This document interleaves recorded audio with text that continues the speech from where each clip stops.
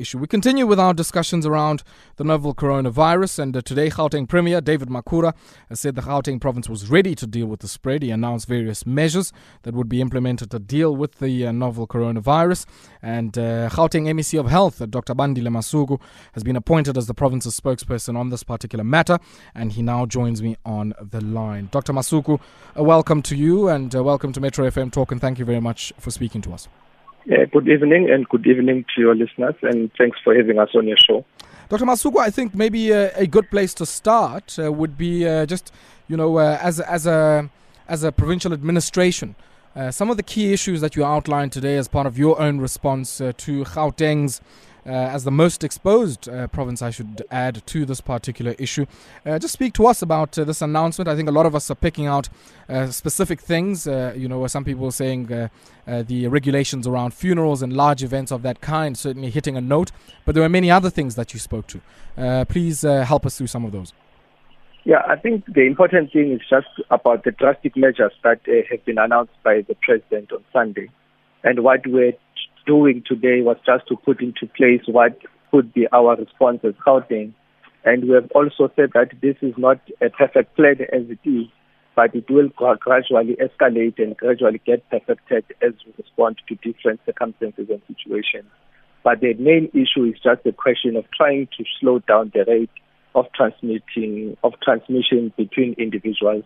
Because now we are seeing that the number of people who are getting infected are those who are now not even having a history of travel, but having a history of contact to those who have been traveling. I mean, this is a concurrent function. One would think healthcare, as a function, and you are also competent alongside national government to intervene in the fashion that you've set out. Just talk to me about some of the things you've observed in the last day or so in some of our health facilities. We heard the Premier speaking about, this rapid rise in the number of people that are going to places like Bara to try and get tested, who might think they've got some symptoms, and even some of those who are asymptomatic who want to make sure. What is the message from the administration with regard to people, I guess, bombarding healthcare facilities and really stretching them to their limits? We are also part of the message is that people must not congest or come to the facilities, particularly if it's not something that is an emergency type of issue that they require help with, and that's what also we have asked our clinicians to guide us on how they are going to run their own outpatient departments for those patients who are coming in for checkup for different or several of the diseases that they face. But the important thing is that you cannot ask for a test. You should be able to have some positive response on the issue that relates to traveling and exposure to anyone who's been exposed. So not anyone can just go in and say that they want to be tested. It's only those who can be identified as risk patients that can be tested. So we need to actually also explain to the public, because even if you do test now and you don't have the history of travel or any history of exposure, you are just one of the things that you are going to be part of those who are wasting resources and will be part of the futile exercise. Talk to me. I mean, I like the point you're making about those who are at highest risk for all manner of factors. It might be their travel history or even the exposure to people who had a specific travel history. But let's talk about how you trace some of those who might have come into contact with potential risk cases here. And if at all you're using technology in that effort, how is that taking root? How are you making sure that you're able to trace everybody and place them under some form of isolation or quarantine?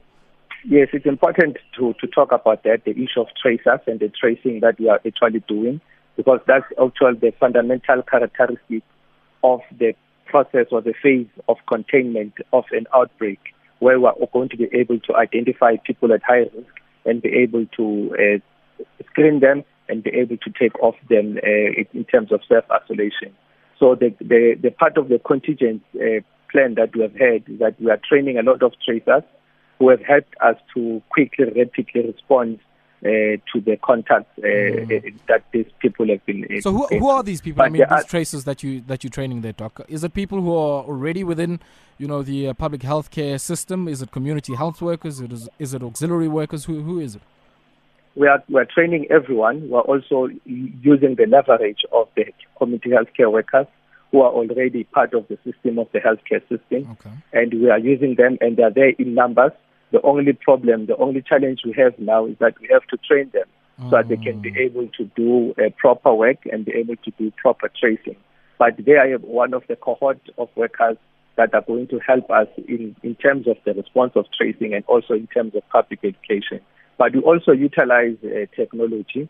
We've got an app that is downloadable in many of the iOS and even Android systems, which helps you to self-screen and also able to send a message to our control center that will make you able to be identified by tracers, and the tracers will come to you. So this is what we have put into place. The national minister will also announce another system which will cover the whole of the country, which will also help us to be able to trace you and also get in contact with all the people at risk.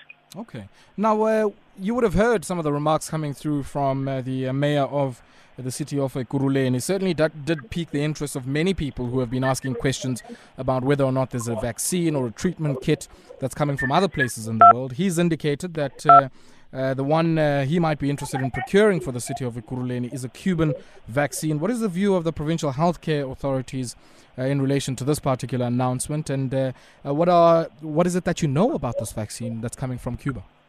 No, we have to clarify. It's not necessarily a vaccine. Okay. It's a protein that we use as part of the antiviral. It has got antiviral properties. Okay. We do have it in the country. We do have it at stock, but it's only used when we really need to use it with our patients, but really those who are immunosuppressed with viral disease that we need to use it. So it's only done for different cases. Yeah. But it's only subspecialists that also authorize its use because it's a very expensive actual medicine. But we are fully aware of it, and we know that when we really need it, we can be able to call upon it. Okay, what's the Cuban connection then? What's is it manufactured in Cuba? Or?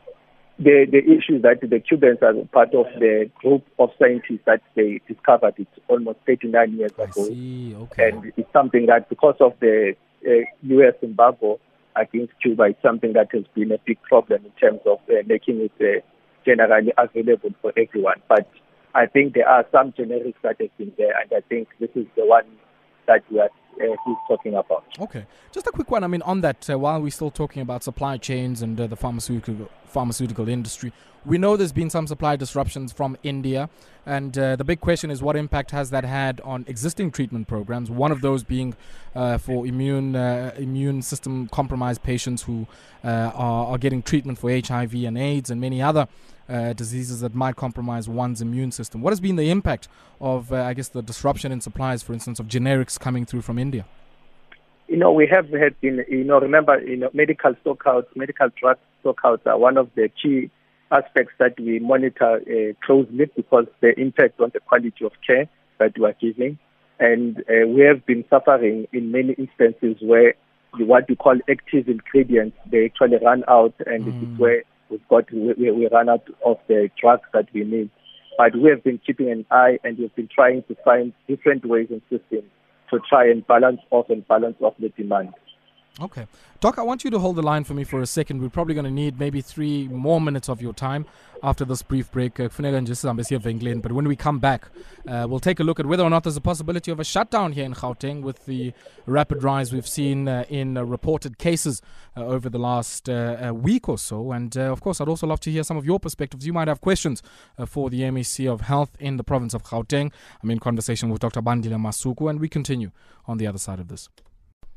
13 minutes it is after 8 p.m. You're tuned into Metro FM Talk here on the Mighty Metro, and it's our tech conversations, doing it with a bit of a twist today and catching up with the provincial health authorities in the province of Gauteng. And I would love to hear some of your own views on this. You can tweet us on @MetroFMSA, use the hashtag MetroFMTalk. And Dr. Masuku joins us here. He's the MEC for Health in the province of Gauteng. And Doc, I guess the other question would be, is there a possibility, certainly in light of the rise in infections that we've seen, which has been nothing short of rapid, is there a possibility that we might have a total shutdown in the province of Gauteng as we try and respond to this virus? We are hoping that we are not going to reach that stage because of the measures that we have put into place now. Because we have seen in most of the countries where they've put them this type of measures early on, they don't get to a point where they get a skyrocketing rise of the infections. So this is one of the ways that we're trying to limit the infections and trying to limit the rise. So we are hoping that we're not going to get there, but it's something that we cannot actually rule out in future if the infections actually proceed to rise out of control. Yeah. Let's talk just briefly about the resourcing of this effort. We've heard quite a bit about how the National Disaster Fund is going to be used for this, and even potentially the mobilization of multilateral and private sector funds to assist in the response. From a provincial level, where are some of the pockets of money that you think potentially you can be able to access, and more importantly, what is that money going to be used for?